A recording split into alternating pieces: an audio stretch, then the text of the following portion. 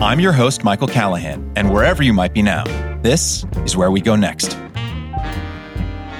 And Isaac Saul is a reporter by trade and the founder of Tangle, an independent, ad-free, nonpartisan politics newsletter that summarizes the best arguments from the left and right on the news of the day.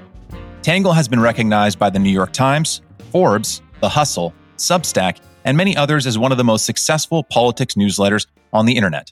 Isaac, thanks so much for joining us today. Thanks for having me, Michael. I'm glad to be here.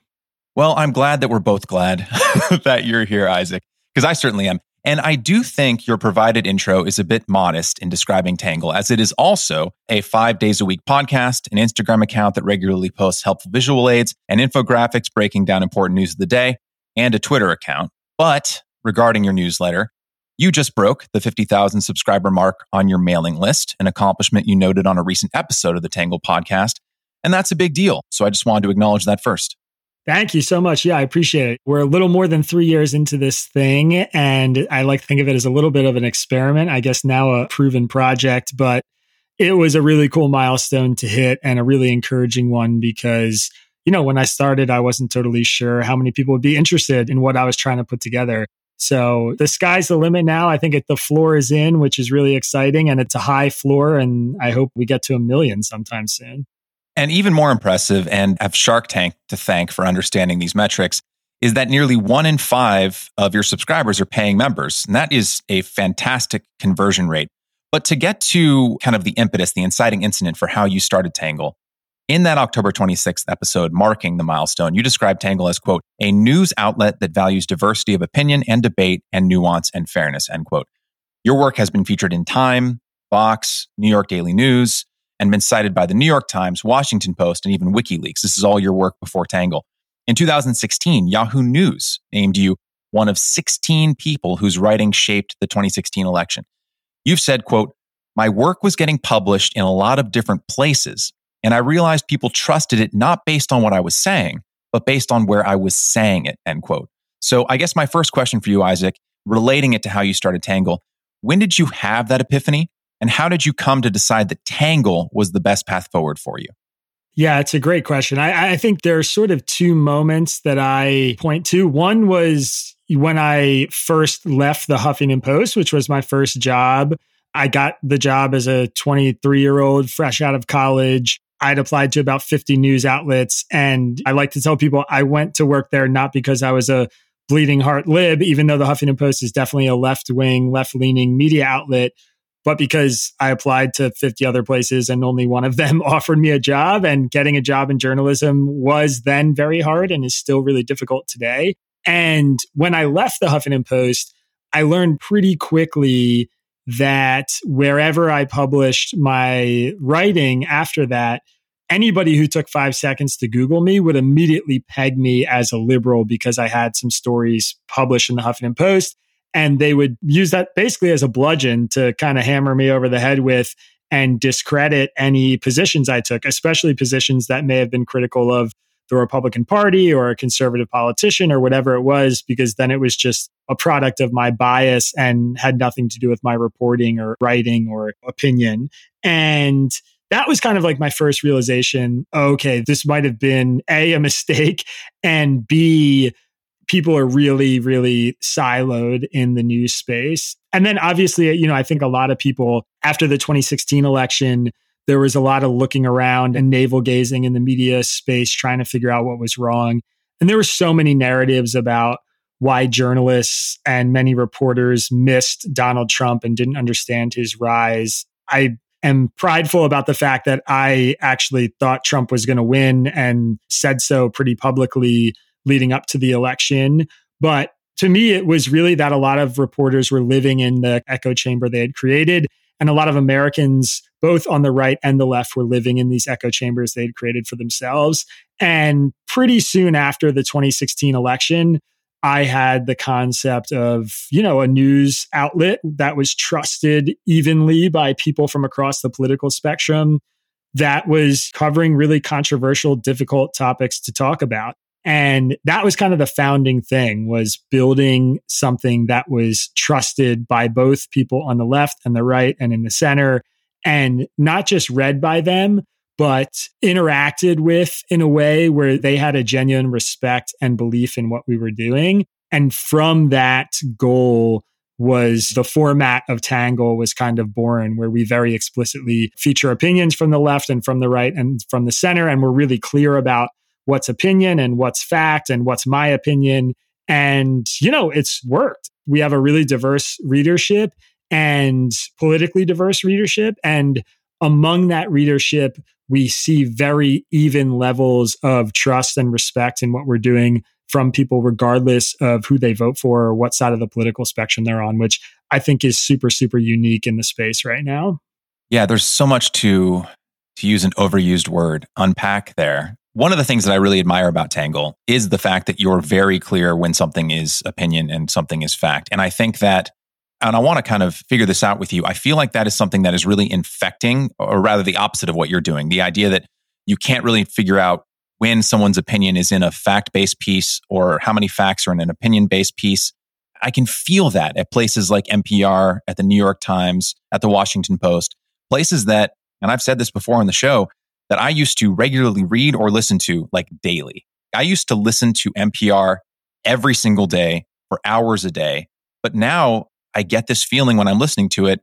I don't know if what I'm listening to are the facts or are the reporters, and I'm using that word a little lightly, reporters' opinion dressed up as facts, or if how much is being omitted. I feel the same way when I'm often reading a news story in the New York Times. I can feel the reporter's opinion pushing the direction of whatever the narrative is in that piece. And so I have my own theories here.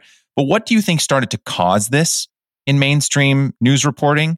And is it fixable at all outside of course, smaller organizations, upstarts like Tangle? Is this solvable at scale? And how did it start to happen? Well, I think, first of all, one thing that all media outlets suffer from on the left and the right is that they try and serve their readers or their viewers what they want. One of the really fundamental challenges of running a media company is that you have to make money. It's a business. And when the business rubs up against the facts, there's a lot of tension there sometimes, That is, how is a headline framed? What does a headline look like? What kind of words are used to get people to click into the article? Because the more people who click in, the more ad revenue and subscribers that article generates. It's about language choices made by editors that they know will or will not upset their readership and maybe cause a bunch of people to unsubscribe or a bunch of people to come out with the pitchforks for something that they've published. All of those things are really big challenges that I think the media world faces. And I think one of the things that's happened in the last 10 or 20 years is outlets like the New York Times have started to be read predominantly by people of a certain political affiliation, which is typically center left and to the left of that. And left-wing Americans, Democratic voters, they have certain sensibilities that Wall Street Journal readers and Fox News viewers don't have. And so when the New York Times offends those sensibilities, there is backlash. And when there's backlash, the New York Times changes how it operates. And I think that has been iterating and happening over and over again for many years. And it's created this kind of tension in the newsroom of places like the New York Times and the Washington Post. And, those are the big examples. To be clear, I think it's happening everywhere. And again, I think it's happening across the political spectrum. But they have to make really difficult choices about how they're going to appease those readers. And they don't agree. I mean, the reporters who work there don't agree. The New York Times is infamous now for all the interpersonal drama that happens inside its newsroom and the kind of tension between the old guard and the new journalists and the sort of objective, neutral ideology of the old guard and the sort of new journalism that's coming up that has an emphasis on subjectivity and lived experiences and their version of truth. And there's a lot of tension there. So, I think it's a really complex thing. And I think there's a lot of forces that are pushing it there. I think it's the economics of the industry. It's how journalists are being trained in college. It's the increased representation we're seeing in newsrooms and the tension that creates. And some of that, to be clear, is really healthy. Obviously, I think it's really good. I think sort of sorting out how that is going to come out in the news is a positive thing. But right now, there's kind of this reckoning happening where I think a lot of readers are bailing on the news they don't like and running towards the news they do like. And that is, again, ties back to sort of the issue that I'm trying to address with Tangle is a lot of people are gravitating towards the things that support their preconceived notions about the world and make them feel comfortable in their worldviews and not challenge them. And that's a really big, I think, scary issue that the country's going through right now. But yeah, there are a lot of things at play. Irony is the wrong word, but there is something to the fact that a subscription-based model, right? The very thing that is kind of destroying the credibility of whether they're right-leaning, left-leaning, whatever those news outlets are, right? Going from an ad-based model to a subscription-based model, just like you said, is making all these large media organizations more dependent upon the opinions of their readers and their viewers. That very thing, subscriptions, that's roiling those organizations is the very thing that is enabling something like a Tangle News, something like Substack writers, the very thing that is lifting up one group and allowing 50,000 plus readers to Tangle every day. For that whole thing to exist is the very thing that is kind of destroying larger organizations from within. Don't know if I have a larger question there, but it is really interesting how the exact same model is empowering one group while dismantling another one. Yeah, I mean, it's interesting. I think in some ways, the Times, the sort of original sin of the news organization and organizations like the Times was their dependency on ad revenue, which I think drove a lot of them to step into the more sensationalist headlines and story angles and that kind of thing. But you're right that, the Times led the subscription drive, and now those subscribers have a huge amount of input on the content because they can sort of, vote with their feet, as we say. They can unsubscribe if they want and walk away. And when hundreds or thousands of them do that in unison, it's a pretty scary thing for a newsroom. What's sort of coming out in the wash here, which is interesting, is I think a lot of people, myself included, are realizing that the diverse revenue stream is actually the best answer. Tangle actually recently started running some ads in our free newsletter, which we've never done before. And we're sort of doing it as an experiment to see what kind of advertisers want to advertise with us and what kind of revenue it draws.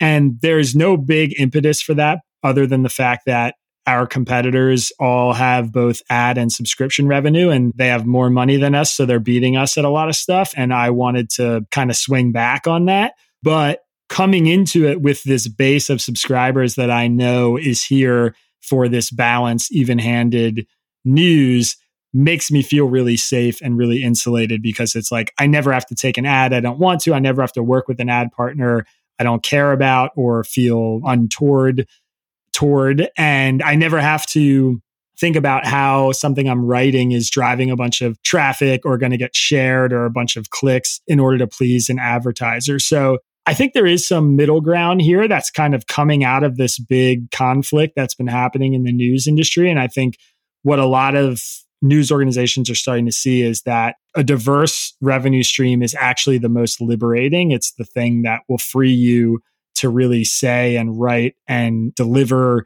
the news in the most honest and straightforward way possible.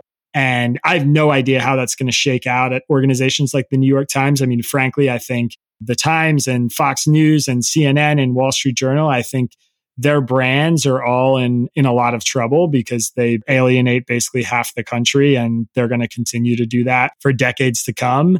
And I don't know how to rehabilitate that image if I was working there or running those companies. So I view that as an opening for something new to sort of rise out of the ashes of their lessons. And that's certainly what I'm hoping Tangle can be. And I don't want to be too hard on the New York Times or other legacy media organizations, and I imagine you don't either. The New York Times, just to use one example, was reacting to something that was happening to it in the early 2000s, and it was basically bleeding to death in terms of revenue because when the digital age happened, the value of the written word plummeted, right? In the same way that the value of a song plummeted in the age of Napster, anything that can be digitally recreated, all of a sudden its value basically goes to zero. And words were like the first thing under the sword. Because if you can access those words anywhere, as you know, like they can just be instantly digitally replicated, what is the value of it, right? So I can understand why they went to a subscription model simply to survive. But I'm with you, Isaac. I'm not sure what the best path forward for large organizations like that is. And in fact, to go to a episode that I recently did with Jay Shapiro, he's a filmmaker and writer. we were talking about charitable giving and how something like GoFundMe has really increased the rate of charity, partially because you have a one-to-one connection with the person you're giving the money to, right? I'm not having to donate to some larger charity where I'm not entirely sure what my donation is going to be used for, where it's going to go, how much of my money is going to overhead versus actually going to a child starving in some other country. But with a GoFundMe, assuming that it's not fraudulent, I know exactly where that money is going to and for what purpose, ideally, right? And I'm wondering in the digital age if kind of a similar phenomenon is happening at scale with organizations like Tangle, Substack, and others, where I don't exactly know what the morals and values of a 200 plus wide staff room are, or how biased or unbiased any one of those individuals might be, because they're kind of behind, understandably, like a curtain of professionalism. I don't want to say secrecy, but there's something there that isn't there when I say subscribe to Tangle. I get a chance to know who you are. In fact, if you sign up for the Tangle newsletter, you encourage that subscriber to reach out to you and give you the exact reason for why they signed up. You immediately want to create a one-to-one connection. So I'm wondering if that's part of what also is happening in a digital age. I think people are craving a one-to-one connection to the creators. Do you think that's on base?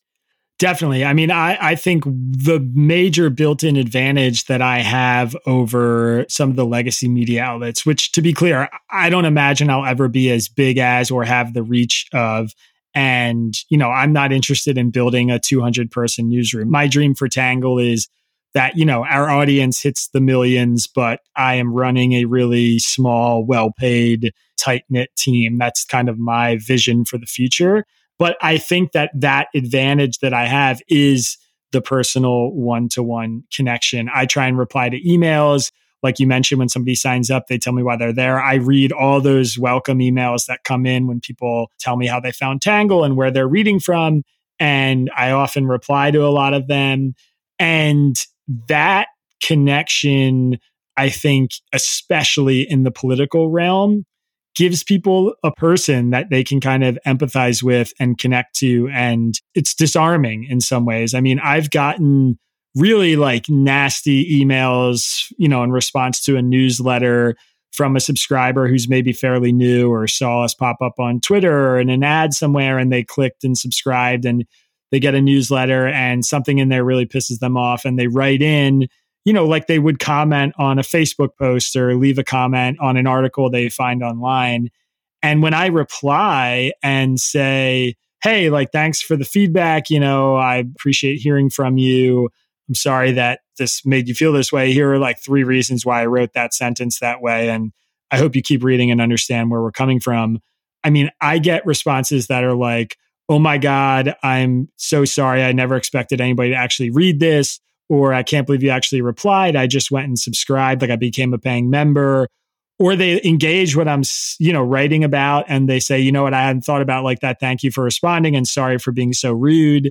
I mean, that interaction happens every day. And I think that's a really big advantage that I have. I mean, I've spoken to a lot of other newsletter creators and YouTubers and stuff who have said to me that they think it's insane that I try and reply to emails that come into the newsletter and that it's like a total waste of time. And I actually think it's both a really good decision in terms of the humanity of the news and making people kind of empathize with folks they might disagree with. But I also think it's a really good business decision. I think it pushes people into feeling a really strong connection to the product. And that often leads them to support us financially, which I'm interested in both of those things. I want the revenue and I also want the kind of human connection. And I want to make politics a little bit more palatable and a little bit more human for people because I think we're losing a lot of that in the typical legacy media. Yeah, I totally agree. And what you're talking about, how when someone sends an email, fires off a missive where, they curse you out or rant at you or say, attack your opinions, and then you reply and all of a sudden that demeanor completely changes. I've heard this story almost verbatim, like a dozen times from people who have large followings on Twitter or Instagram, where they'll get just some, crazy, racist, sexist, bigoted, Twitter message. And then they'll just reply and be like, hey, your words hurt me, or why do you feel that way? And then almost instantly, it'll change exactly as you described. Oh my God, I never thought you'd reply. I didn't really mean it. I was just angry. I kind of think of it as the car in traffic phenomenon. Like we depersonalize people when we can't see them. You're not cursing at a person, you're cursing at a car. And I think we just need to remember that there's a person inside the car. And I think we can, in the digital landscape, really forget we're not cursing in an avatar. There's a red-blooded person behind that avatar who you're talking to. I guess it's heartening to know that in your experience, when you make a one-to-one connection with someone, that changes quickly. Yeah, no, definitely. To me, that's a really big function of why a lot of the independent creators are thriving right now. And I think it also is reflective of the frustration with the other media outlets. People who have for a long time been consuming that news and feeling helpless to correct it or to get its attention or to push back on it are so used to commenting and throwing something out in the ether and just screaming into the void. To actually get a response in that way, it's a really powerful thing. This is slightly off topic to the next question, but I want to ask it to you. What's your advice for young journalists and political writers, maybe fresh out of college or a couple of years out of college, who want to do the kind of writing that you aspire to do, that you do, but have to make ends meet, have to work for the Huffington Post, have to work for Fox, have to work for New York Times, have to work for NPR in order to pay their bills? What advice do you have for them and for people coming out of college who have a passion for journalism? I mean, look, I think working at those institutions is super valuable. First of all, Tangled does not exist without those places existing. I'm aggregating some of their content in every newsletter. I have a great deal of respect for them in a vacuum in terms of some of the thinkers and the writers that they put forward. My big issue is that the ideological lines are a little too clearly drawn for me. And there's a lot of problems when you read the Wall Street Journal and the New York Times and their coverage of the exact same incident, and the stories look entirely different. I mean, I think that's a real issue that we all have to reckon with. And the solution is really only to just consume a diverse set of news. But those places have the best journalists in the world still. I mean, in terms of experience and pay and education. And there's a ton to be learned there. I mean, I spent 8 or 9 years working in newsrooms and freelancing for places and learning from people like that after, 3 years in a college newsroom before I sort of started planning my route with Tangle and building this thing that was mine. I still go to journalism conferences and I still read sort of like intermedia, navel-gazy drama stories to hear about how newsrooms are functioning and how they're falling apart and what kinds of things newsrooms are experimenting with. All of that stuff I think is really good experience. So my advice is if you want to make it in the media world, it's really hard to get a job and you should take opportunities when you get them and use them as, jumping off points for other gigs. And I think that's totally fine. And the independent creator route's not easy. I know a lot of people who've tried it and bailed on it because it's too much work without the kind of institutional support you get from a lot of these other news organizations. I happen to really love it and really like working for myself, but I don't think that's going to be true of everyone. So there are a lot of pros to the kind of traditional newsroom route. And I think once you're in newsrooms like that, it's just really important to be a fresh set of eyes and to be willing to challenge the kind of status quo of how things work and what kind of ideas are accepted. I think that's a really good thing to do as a young reporter. I think it'll earn you respect in most newsrooms. And I think it's a good way to learn kind of how the sausage is made, It's one of my favorite phrases, how the sausage is made. I use it all the time. Speaking of sayings, you have this saying that really hooked me. You said news shouldn't be made for TV. Can you expand on that? Yeah, I tell people a lot. Definitely, that is one of my go-to expressions is that you should watch your sports and read about your news. When news is being tailored to become entertainment, I think it ceases to become news. If the goal is to keep people engaged in the content that you're creating, I think that's totally okay. If the goal is to make people feel like they're watching a Tom Cruise movie and they're on the edge of their seat and they're exhilarated and they want more of it, that's a problem. And we've seen pretty overtly with the advent of the 24-hour news cycle, which didn't always exist, that these news companies, especially the ones that are on TV, are competing with each other for eyes. And the way they do that is by trying to make their shows more and more entertaining. Obviously, versions of this have kind of come and gone. I mean, the old days of the Thunderdome, of the 1v1 against each other, one Republican, one Democrat debating a topic. I mean, that kind of crossfire stuff is sort of dead and gone now. But it's been replaced with, scary music and images that are cherry picked and narratives that are being drawn specifically to serve a certain ideological purpose. And anybody who watches CNN or MSNBC or Fox News can pick up on this. I think there are absolutely times when television news can do things that traditional or written or audio media can't. The war in Ukraine is a great example. I think CBS and Fox News and CNN, who, despite all their domestic stuff, by the way, still have really, really great international coverage. Those news organizations send reporters out in the field and get really harrowing footage from war zones or disasters. And sometimes those images are really good at driving home a story and making it resonate and making it clear to people what's going on. But I think oftentimes that kind of news falls into the trap of somebody's sitting down on their TV and they have like 4 options to watch. And it's like a rerun of some crazy action movie like Django or something. It's the basketball game that's on tonight. It's their news channel or it's National Geographic. And how are we going to make it so interesting that they pick us? And those kinds of pressures, I think, create a really dangerous product. And I see it in my personal life. I mean, the friends and family who I have who mostly consume their news from MSNBC or Fox or CNN, they are angrier and less informed and a lot more partisan than my friends and family who mostly don't watch TV and get their news from various news outlets or podcasts or whatever. And I think that pretty much speaks for itself. Would you say then that if someone is exclusively getting their news from television, that they'd be better off not consuming any news at all if that's their only source? It's hard to say they'd be better off not consuming any news at all. I mean, to some degree, I'm sure there are scenarios where that might be true.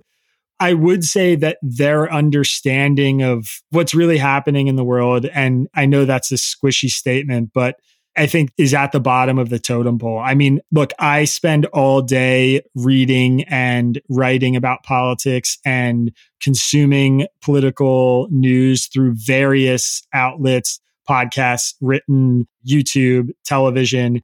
And when I watch, whether it's the local 6 o'clock news, which is basically now just stories of horrible shootings and car accidents and robberies and all sorts of scary stuff, or I watch Tucker Carlson or Brian Stelter or Rachel Maddow, it's very clear to me the things that are being left out. It's obvious. And for people who only get their news from 1 or 2 of those channels, all I can say is there's a really big piece of the pie that you're not getting.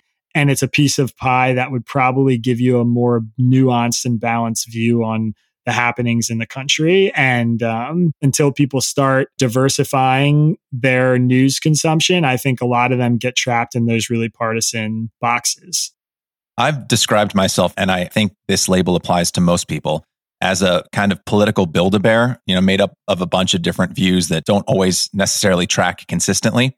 You've described yourself as politically incongruent, which I will admit is more artful. But why are outlets like Tangle as comparatively rare as they are, when I would imagine that most of us would describe ourselves one of these ways? It's interesting. I mean, I guess I don't know that most of us would describe ourselves that way. I think the tribalism in the country is at a really, really high point right now. I know there are a lot of surveys that show independents are the largest political group in the US now, and stuff like that's really encouraging. But there's also a lot of studies that show if you kind of dig into that and you push somebody a little bit on what their political leanings are, oftentimes you're going to find that they end up being a part of one of the 2 political tribes or the other, the right or the left, Republicans or Democrats. So I guess I'm not convinced that we are the majority as much as I would love us to be. I don't know if that's true or not. I do think a big part of it is that humility in American politics is not really common. And the concept of saying, I don't know something, or I don't really have an opinion, or my opinion's not fully formed, or I don't feel confident opining about this specific subject, that's really rare. And I think that mindset is very much attached to people who describe themselves as being politically incongruent or describe themselves as kind of heterodox. And so, because it's so common for people to want to have answers for something and want to have a worldview attached to something, I think a lot of people are more likely to just sort of jump on one of the big two bandwagons and say, this is my team. And then they're kind of left trying to justify everything that team does. I do think the grounds are shifting right now. I think that's happening for sure. People like me are succeeding. There's a lot of independent-minded writers, I would say, or people who are sort of rejecting the legacy media, who are thriving on platforms like Substack or with independent newsletters. Semaphore just launched their new product, which is, I think takes some elements of what Tangle's doing and is being run by a bunch of ex-Bloomberg and New York Times and BuzzFeed people. And they're doing that because they realize there's a real market for a news organization whose ideology is not clear from reading it. And so I think the powers are shifting, but I think we're sort of just in the very beginning of that. I actually think this is kind of a rising tide, and it'll be some time before most Americans are abandoning their various tribes. I agree with you. But let me redefine what I'm trying to get at with political build-a-bear, politically incongruent. Even when you ask Trump voters, and I imagine you've spoken to many of them on the ground, I imagine that's probably how you were able to identify Trump's path to victory in 2016. When you ask them questions about their politics, they're not going to track one-to-one with every pillar of the conservative platform. I mean, let's just take abortion, for instance. I mean, opinions about abortion among Trump voters, even if at scale, they're going to differ in many ways from someone's opinion on the left. There's a wide spectrum of views about abortion. If you ask, 100 different Trump voters what their views are on it, they're not all going to say the same thing. And I think similarly, many people on the left, and again, these spectrums are very large, they're not going to march in step with everything in the quote unquote woke wing of their party. So that's kind of more of what I mean. And that if you talk to someone who identifies himself as on the right or on the left, you're not always going to know exactly what their views are on every single thing. And even if they're 80% right, they might be 20% left or vice versa. And I want to get your thoughts on this. I don't think most people are all one thing, if that makes sense. I see what you're saying. Yeah, no, that I do agree with. I guess my answer to that is basically like the two-party system that we have that's kind of dominating everything, which is a really big, obvious issue that the country has. I think, the kind of result of that two-party system is, I just interviewed this guy not long ago who's writing a book about the myth of the left and the right. His name's Herlam Lewis, I think. And he put it in a really interesting way. He said, it's sort of like people walk to the grocery store, and before they go into the grocery store, they're given an option of choosing one cart full of groceries, cart A or cart B. And both of those carts are full of stuff that they like and they don't like. And they can't mix and match them at all. They just have to pick one of the carts and go home. And I think that is really the reality of our political duopoly right now is everybody has stuff in their cart that they don't like and some stuff in their cart that they like. And we're all left sort of picking the cart that just has more of the stuff that we like. And once we do that, we're put in this really weird position of oftentimes trying to defend why the stuff in our cart that we hate is actually not that bad. And a lot of Americans spend a lot of time doing that. So I do agree with you that the number of people who read the Democratic Party platform for 2020 front to back and say they agree with more than 90% of it is probably pretty small. I don't think there are a ton of those people. I think there's a lot of people who read it front to back and agree with 60% of it. And that's enough for them to vote for Democrats when the Republican Party platform maybe aligns with them 20 or 30% of the time. And that's definitely, when I talk about being politically incongruent, I'm really just trying to reject the premise that I have to be on one side or the other. I mean, people ask me all the time when they first sign up, so, what's the deal? Do you vote for Democrats or Republicans? And I just say, what state am I voting in? What year is it? What's the election? Who's on the ballot? It's impossible for me to answer that question. And people ask me, are you left or right? And I say, I don't know. Ask me how I feel about an issue. My feelings on minimum wage increases are sometimes aligned with the left, and my feelings on religious freedom are often aligned with the right. So I'm not really sure how you want me to define myself. And that too, I think, is a really effective way to discuss politics that maybe can help push the country in a more productive direction in terms of understanding each other. I completely agree. And I feel like a lot of people, when they ask that question, who do you vote for? How do you self-identify? They really just want to be able to put you in a bucket of either good or bad people. That's really what it is. Back when I was on a dating app earlier this year, I listed myself as moderate, not for any kind of agenda-based reason, but I got probably half a dozen messages. They would match with me. So I guess they were interested. But then they would ask, first thing on the top, hey, so I noticed you listed yourself as moderate. What exactly do you mean by that?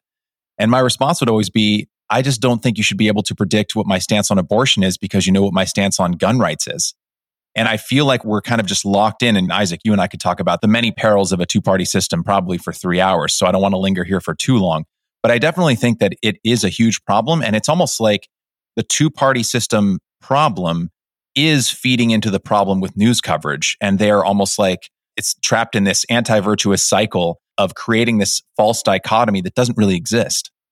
Yeah, to me, that's very apparent. You read about a certain event in the news, and then that event must be defined in terms of what it says about the national political parties. And when that happens, it's a really ineffective way to talk about politics, first of all. And second of all, it sort of forces people into their kind of knee-jerk emotional tribal reaction about which side they're on and who they're going to align themselves with. A great example I heard recently was George W. Bush decided to invade Iraq, and he was described as sort of lurching the party to the right. And then when Donald Trump decided to pull all the troops out of the Middle East, he was described as lurching the party to the right. And it's like, okay, well, like, what is the right then? The point in both instances was to sort of make these candidates seem like they were super hyper scary type Republican. And that was sort of how it was defined in the news. But there's like no ideological core there that they're actually moving in concert with. And I mean, that's a really effective way, I think, to describe the problem is if you are looking to define everything in these sort of Republican versus Democrat, that kind of duopoly, then you inevitably start ascribing what you want or what you think being far right or far left means. And there's no clean way to talk about that stuff in broad strokes. I mean, the Republican Party of today is not like the Republican Party of 20 years ago or 50 years ago or 100 years ago. And the same goes for Democrats. And it's much more productive to just state what it actually is. Donald Trump decided he wants the US to have less involvement in wars overseas. And that's a much more accurate way to describe what's going on than saying he's pushing the party to the right. Yes. I discussed this with Greg Lukianoff with FIRE about how a lot of people on the left will use just the description of being on the right as a coded kind of slur, right? Like FIRE, for instance, Freedom for Individual Rights and Expression, I believe is the new moniker. It used to be about education specifically. Now it's much more broad. But I kept seeing it get described as a right-leaning or right-wing organization, even though countless times they defended the rights of students on campus and elsewhere to express left-wing positions against right-wing opposition within their school. And I'm just noticing this increasing tendency. And then this is happening on the right, describing the left as well, but I'm seeing it much more rapidly happen on the left of just describing something like Donald Trump's move to remove troops, describing it as right-wing or pulling to the right, as if to just let the viewer know or let the reader know, hey, what he's doing is bad, as opposed to letting the listener, the viewer, the reader make that decision for themselves. Well, how do I feel about him removing troops in the Middle East? Maybe it's not, like you were saying, a left or right wing thing. Maybe it's just something that's happening in the world, an action that is taking place in the universe. And then I have to make up my own mind whether or not this is good or bad and if it aligns with my morals and values. But I feel like that injecting of opinion, coded as a non-opinion by just saying right wing, is trying to influence the viewer to feel a certain way about an outcome that they might not have otherwise felt.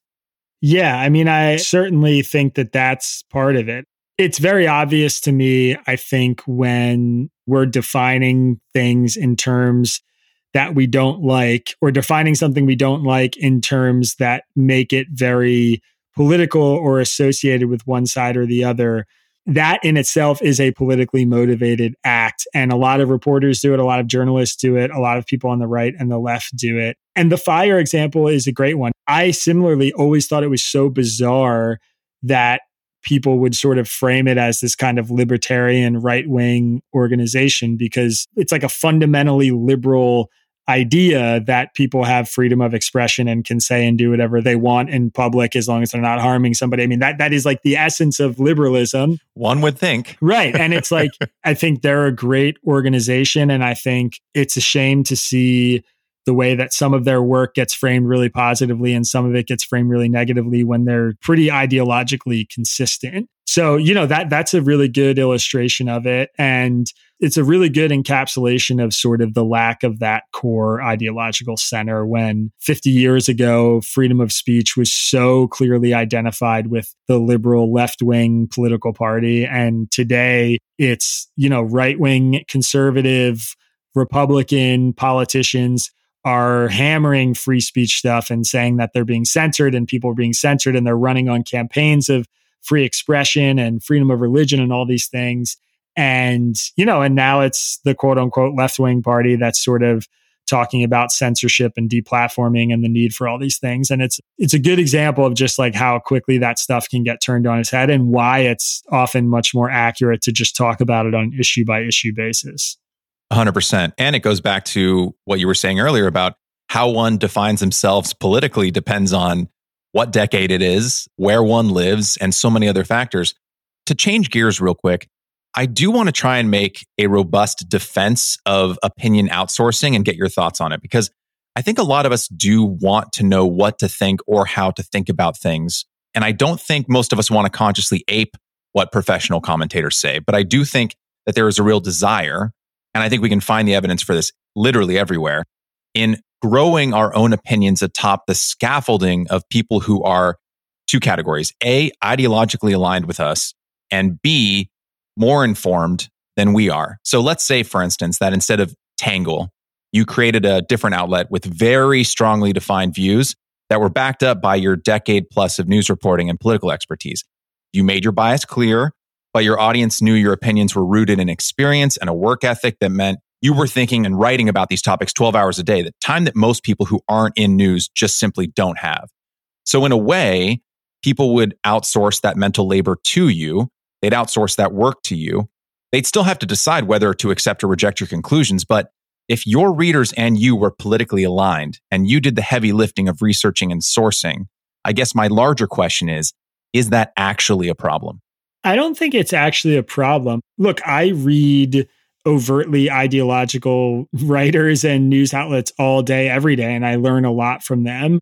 I think the fundamental problem is that people are not getting a diverse source of information. I sort of used this example or alluded to it, I guess, before, but I wrote a whole article about how political bias in the news works and how media bias works. And one of the things I did just as an exercise was I picked one random headline event from that week, and it happened to be the trucker protest in Ottawa, which I only chose literally because it was the front page, news item the day before.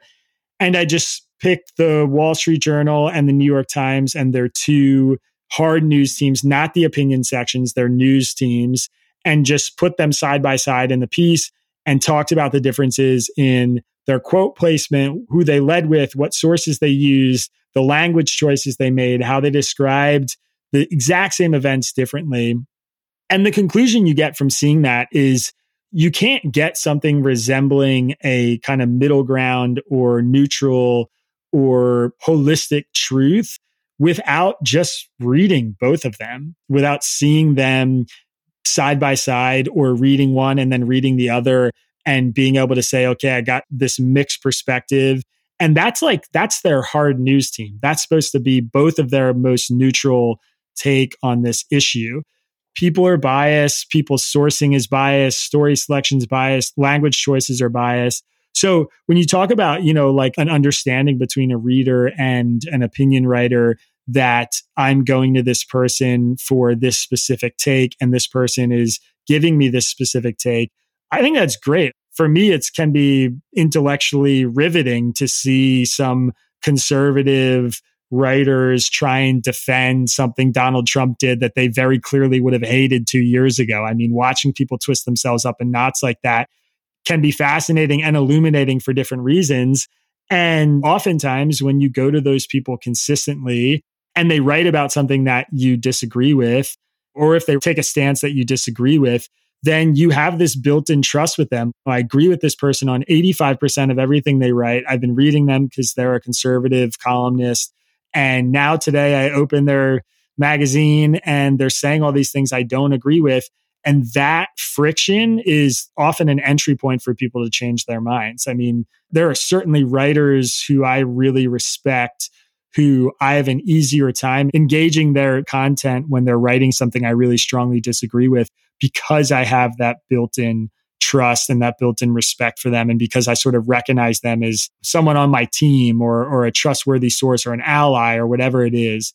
That is totally fine, as long as you're just not going back to the same well over and over again. I mean, to me, and of course, this naturally kind of bookends into a self-promotion for Tangle, but I do really think like what we're doing, this sort of top to bottom, you're going to get 6 or 7 diverse views on one story, is kind of the only way to really have a holistic view on a news item. And that's why I built it. I mean, that's why I did it, is because I saw that there was a need for that, and I didn't think a lot of people were providing it.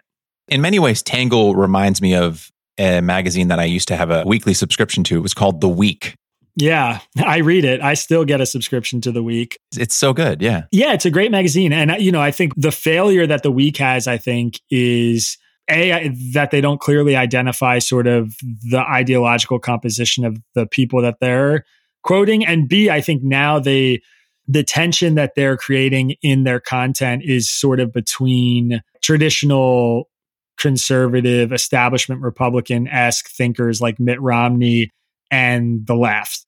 And I think they're missing a huge segment of the sort of the intellectual Trump voter that is just like totally not on their radar and not included in what they're doing. But, I agree. It's a great magazine that often covers a lot of the things Tangle covers. And funny enough, I didn't even know The Week existed. When I started Tangle, I thought I came up with this brilliant idea all by myself. And then about 6 months into it, somebody was like, hey, have you ever read the magazine The Week? They kind of do it you're doing, like just in print form and slower. And then I got a subscription, and now, I love it. I read it whenever it comes in because it's cool to see how they cover some of the same topics we do. And something you just said now about how they're leaving a large group of opinions and views out, which is troubling, right? I wish that people in general, whether they're at The Week or anywhere around the United States, could understand that from a first principles perspective, it's important to hear what a Trump voter thinks for the very same reason it's important to have religious or ethnic or racial minority representation within a newsroom, in that you don't want people who aren't part of that group just assuming what that group is thinking and then ascribing beliefs to that group that might not even be accurate. Whether you agree with the person's view or a group's view or not, it's important to hear it from that group, because then otherwise you won't know if you're being accurate or not.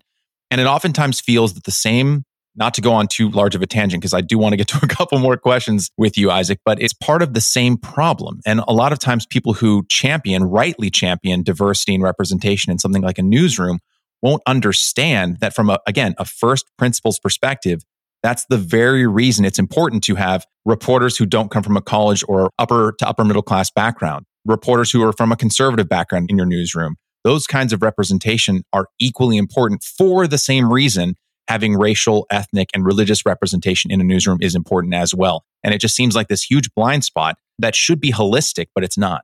2 of my favorite exercises that I do with friends or family or anybody who we get into it really deep, chopping it up about politics. I love to ask people, first of all, if it's a conservative voter, can you actually tell me what liberals think about immigration? What do you think your average liberal, my mom's sitting right here, she's a lifelong Democratic voter. What do you think my mom thinks about immigration, her position on immigration is? And the incredible degree to which people don't actually know what they think the opposition to them believes is pretty startling. I mean, the response to that, if you're talking to a very dialed in conservative, is oh, they want open borders and they want to make all 12 million undocumented immigrants in the US legal, and they don't care that, people are streaming over the border. And it's like, oh, well, no, actually, a lot of Democrats don't feel that way. Like, Democrats tend to actually want border security. They also want humanitarian operations happening on the border and these sorts of things. And they think people should be deported if they have criminal records and all this stuff. I mean, there's tons and tons of polling to reflect that. But it's this view that they've created about the other side. I mean, there's really interesting studies where you can ask Democrats what percentage of Republicans they think make over $200,000 a year. And the average answer most Democrats give is like 50% or something. And the real answer is 2%. And you can ask Republicans what percentage of registered Democrats they think are Black, and they will say something like 35%. And the real answer is something like 10%. It's amazing, even aside from the political views, just the very fundamental basic things of who is who that we don't understand about each other. And then the other question I always ask is, when was the last time you changed your mind about a big political issue, which tends to stop a lot of people in their tracks. I mean, my position is you can be the smartest person in the world, but if you haven't changed your mind about something based on new information you got at any point in the last couple of years, then you're either not consuming any news that challenges you, which is a really big issue, or you're really arrogant and you actually don't have like any intellectual humility, because sorry, there's just no way. If you met somebody who told you they were right about every political issue, you'd laugh in their face because it sounds absurd, because it is absurd. But if you haven't changed your mind about anything in the last year or two that's related to politics, then you are that person. You're somebody who thinks they're right about everything, which should be cause for some self-reflection. Yeah. I wholeheartedly agree. And speaking of having opinions and forming opinions, you said earlier in our conversation, Tangle isn't free from opinions. It's not just a newsletter or a website where it gathers other people's opinions and then just lets you make up your own mind. I mean, in a recent essay on Kanye West's descent into, I'm not sure if madness is the right word, but something close to it, if not that, you made it very clear where you stood on the issue, and you framed your opinion with your own upbringing as someone of Jewish heritage. So how do you figure out what news stories to weigh in on in a kind of full-throated way where you show your cards, so to speak? How do you decide which news bits to kind of lean in on and say where Isaac Saul stands, and which ones to gather other people's opinions and then kind of display them in a more matter-of-fact way? Yeah, I mean, it's a good question. So I obviously, in the daily newsletter for anybody who reads it Monday through Thursday, I have a section that's labeled My Take, that is very clearly the space where I get to voice my own opinion about stuff. And I often don't take a super strong position. I would say, maybe 20 or 25% of those newsletters, I feel so strongly and so convinced that one argument is better than the other that I will come out pretty strongly in it. And then we have these Friday editions that are paywalled, which is just a huge range of content. Some of it's like really hard reporting that's sort of fleshed out, maybe closer to investigative journalism. Some of it's just transcripts of interviews. And some of it, like that Kanye piece, are personal opinion pieces that I write. That's just, my view and description and framing of a story. And it's just meant to be a longer, fleshed out version of my take. I try and pick my spots when I feel like I can add something to the discourse that a lot of people aren't talking about, or that I'm not seeing offered anywhere else. I mean, any given topic I'm writing about, I'm going to read 25, 30 opinion pieces related to it. I'm going to read dozens of news articles. I'm going to listen to a podcast or two. I'm going to check out some YouTube channels. I'm going to watch Tucker Carlson, to see what they're talking about in these various corners of the media space. And by the time that's done, there's usually not like a big original thought that I have to offer. It's more sort of refereeing or calling out inconsistencies that I think are there, or saying like, I find this argument really compelling, and so this is sort of where I'm landing on this issue. But then there are times when I do that exercise and I'm just like, is everybody going insane? Why aren't we talking about this? How come this position isn't being represented? How can nobody be seeing this element of the story? And that's usually when I come out really strong, either in my take or I decide to write my own piece that's sort of dedicated to this. And, the tangible example that you brought up with the Kanye West story is that there was all this stuff going around about him being anti-Semitic and making these kind of anti-Jew comments about the Jewish media controlling his wife and destroying his reputation and all this stuff. And the thing that I wasn't seeing anybody talk about was that Jews are actually overrepresented in the media. I'm a Jewish reporter. I know a lot of Jewish reporters that, anybody who has worked in a professional newsroom would probably say that they had, a Jewish editor or whatever. And there are lots of really uninteresting reasons for that. I think it's sort of the cultural social network thing that is the result of all the reasons that certain ethnicities and groups and people of certain financial standing go into certain professions.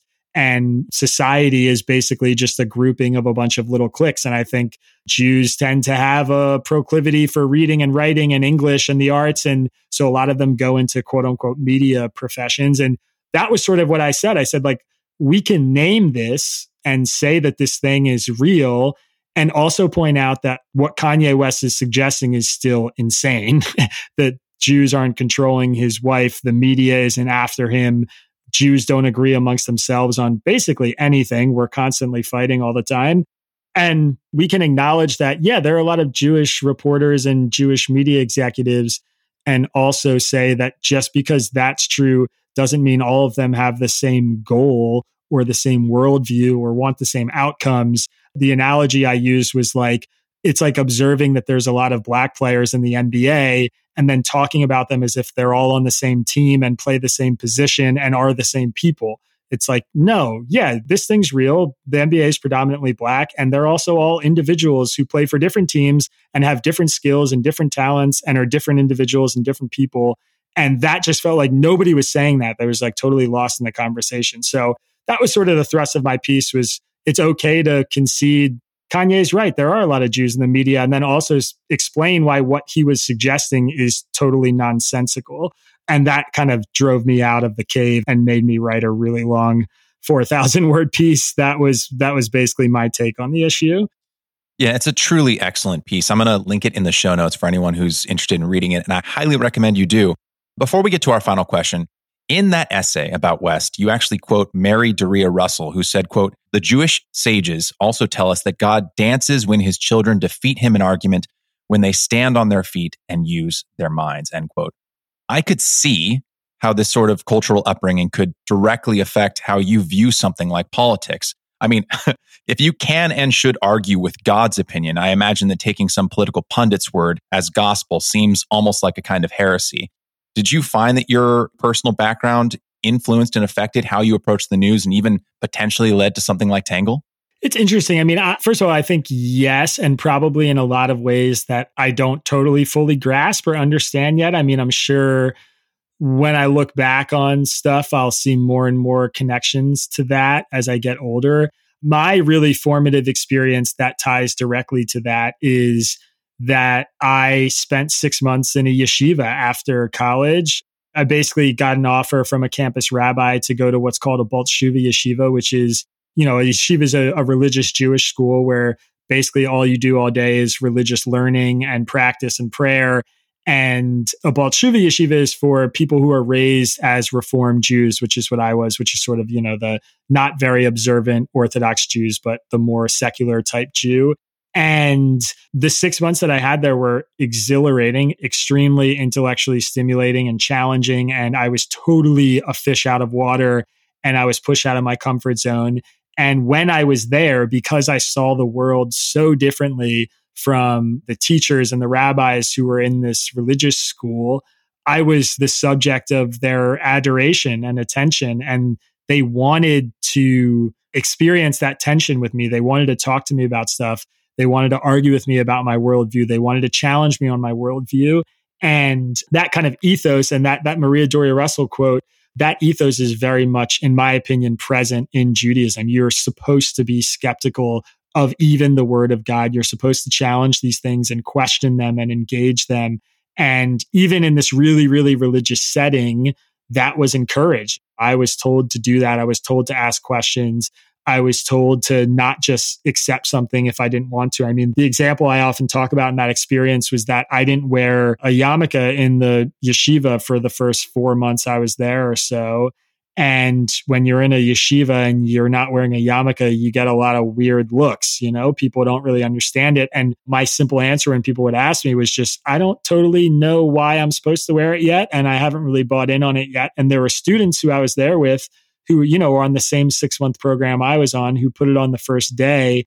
And I could ask them, why are you wearing a yarmulke? And they couldn't really give me the explanation for it. And I wasn't ostracized for that. That attitude was really fostered and it was appreciated by the religious teachers who were there, which I do think is an interesting and really cool and frankly rewarding part of the Jewish culture. And so, as it ties into the Kanye piece, that was sort of I was kind of making light of it too, that again, talking about Jews as a monolith is just it's hilarious to most Jews who are, embedded in some kind of Jewish community or culture, because we are so infamous for having all these disagreements with each other and arguing about every little thing. And even in the most religious schools and settings in the world, in Israel and yeshivas in Israel, rabbis are arguing with each other nonstop about the meaning of scripture, and one word and one vowel. And so that we all agree on our worldview and want to have some sort of outcome for Kanye West is just a really kind of funny, absurd thing. Yes, totally agree. I mean, as someone who lives in Los Angeles and works in the entertainment industry, yeah. I know quite a few Jews, and some of them are my close friends. And just one thing I would say to yes and you, Isaac, is to anyone out there who thinks that they really have a group, whatever that group might be, religious, ethnic, racial, political, whatever, if you really feel like you have them pegged, like you really feel like you know them well, my encouragement would just be to meet more of them, because you're probably wrong. But I feel like that saying, to kind of crib something from that story you just told, Isaac, I think that question, why are you wearing the yarmulke, just writ large, there's so much wisdom there, right? Because the yarmulke could be metaphorical, right? Like, why do you have the opinions you have? Why do you think the things that you think? Is it because someone else told you to think that? Is it because it's part of your political tribe, et cetera? I think just like taking that moment to step back and figure out, why am I wearing this thing? Why am I holding it so tightly? Is it because I truly believe in it? Is it because I've done all my research? Is it because I've thought long and hard about it? Or am I just wearing it because someone handed it to me when I walked in the building? And that's why. I think there's a lot of wisdom in that. Yeah, no, I appreciate you saying that. Thankfully, I think there's a lot more people in the world who are kind of viewing things in those terms these days, which I think is a really good and healthy thing. And I'm proud of myself for kind of taking that position at the age I was and in the environment I was in, because there was definitely a lot of social pressure to not do that. Yeah. No, I can only imagine the social pressure was considerable. I've really enjoyed this conversation, Isaac, and I think the work that you and your team are doing with Tangle is of vital importance, not to pump up your ego too much. I've spoken about this final question quite a bit on the show, whether it's with author and journalist Amanda Ripley or John Wood Jr. and Monica Guzman from Braver Angels, this ramping phenomenon of political division and extremism and how to potentially solve it. And there's a bunch of different prescriptions, right? You describe Bucks County, Pennsylvania, where you grew up as, quote, one of the most politically divided places in the United States, end quote. And so I guess my question to you is, Isaac, and it's a big one. I imagine you're familiar with Robert Putnam's Bowling Alone. Yeah, I've heard of it. Yes, I've actually never read it or watched it. I don't know if it's a movie or a book. It's a book. Yeah.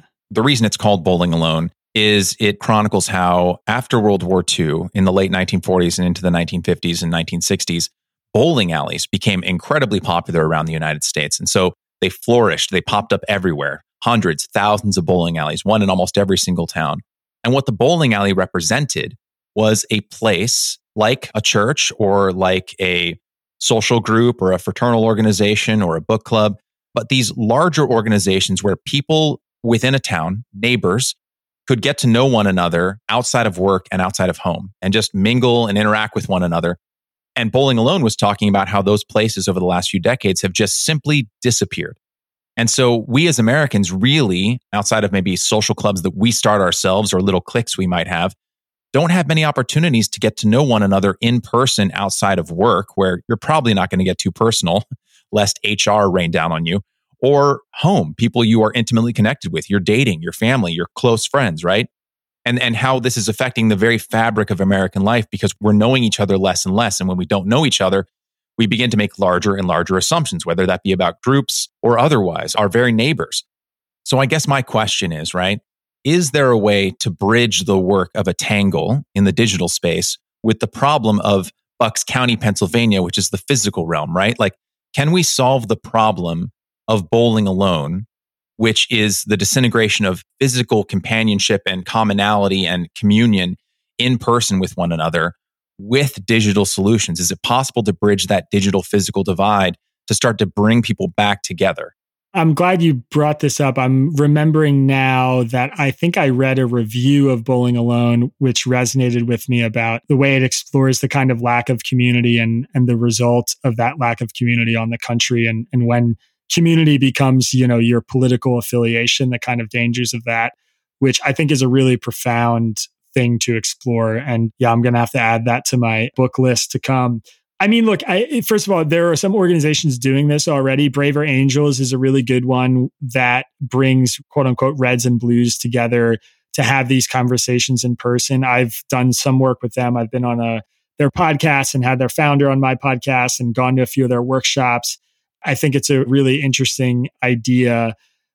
It is a big question. It is really hard. I mean, my personal perspective is that there basically has to be a kind of grassroots movement for this. And the reason I say that is because I don't think any single leader at this point in this moment could convince their followers or disciples or whatever you want to call them to truly engage the other side in an honest way. I mean, you imagine what does it look like to sort of bring something like Tangle into the physical space? And what would happen if Donald Trump came out tomorrow and said, all my followers, if you love me, you should take out your Clinton-loving neighbor for a beer and talk to them about politics.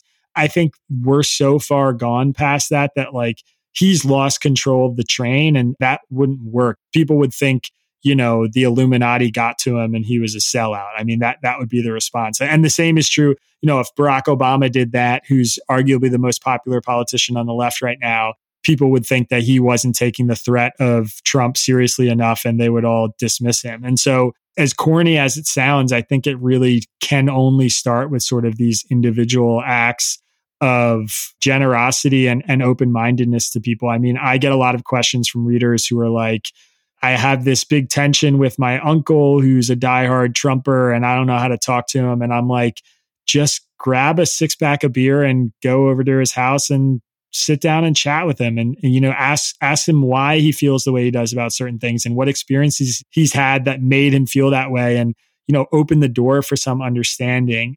I really, really think that it can only be brought into the physical space and something like Tangle can only succeed in the physical space if there's a really strong grassroots sort of bottom up ideological spread of this concept that we should be doing that we should be sharing space with people we really disagree with. And for whatever it's worth, I think it's starting to happen. I think there's enough people out there who feel this way, and there are enough commentators out there who are becoming really popular and sort of nudging people, like when I say it can't be led by some major influencer political figure, I mean that so many of the dominant figures in our political world now, they're so entrenched in that position and their followers are so entrenched in that position that they're not going to be able to move them anymore. I don't think they're really in control the way we imagine them to be. But what is happening is a lot of people like me who are more popular and much bigger than I am are building followings that are based and founded on this idea that we should be bringing stuff like this into the physical world. And as those people get more popular, I think more people are going to actually act on it. And I think that change will come. So I'm optimistic about it long term, but I'm pessimistic about there being any kind of, light we can switch on or off, if that makes sense. It makes absolute sense. And to yes and you about that part of inviting your uncle out for a 6-pack, I would just say, don't go into that conversation with your uncle looking to prove him wrong from the jump. And I imagine you probably would echo that sentiment, Isaac. It's just important to listen to how your uncle or aunt or mom or dad or anyone with a different political point of view from you, how they actually think and feel without looking to start an argument. And I think that's something that people really need to kind of resist doing because we're kind of almost addicted to it. I highly recommend anyone listening to this subscribe to Tangle. It's free to sign up and it will help you grow your perspective and potentially even change your mind. And at the very least, it will give you better insight into how your conservative or liberal uncle might actually think rather than how you assume they might think. So Isaac, thank you so much for the work that you do. Thank you for your time out of your busy schedule today. I really enjoyed this conversation. Thanks, Michael. Yeah, I really appreciate it. And I appreciate you pointing your listeners to our work. I hope many of them take the jump because I have a feeling they would like what they find. I do too.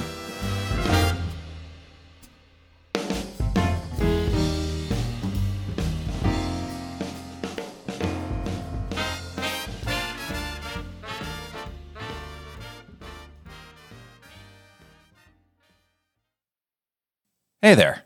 If you're hearing this, you're exactly the person this message is for. I want to learn more about the Where We Go Next audience, which means I want to learn more about you and your thoughts on the show. So if you're listening right now, please send me an email at wherewegopod@gmail.com and let me know, 1, what's your all-time favorite episode of the podcast and why? 2, what's your least favorite episode of the podcast and why? And 3, where would you like to see this show go next?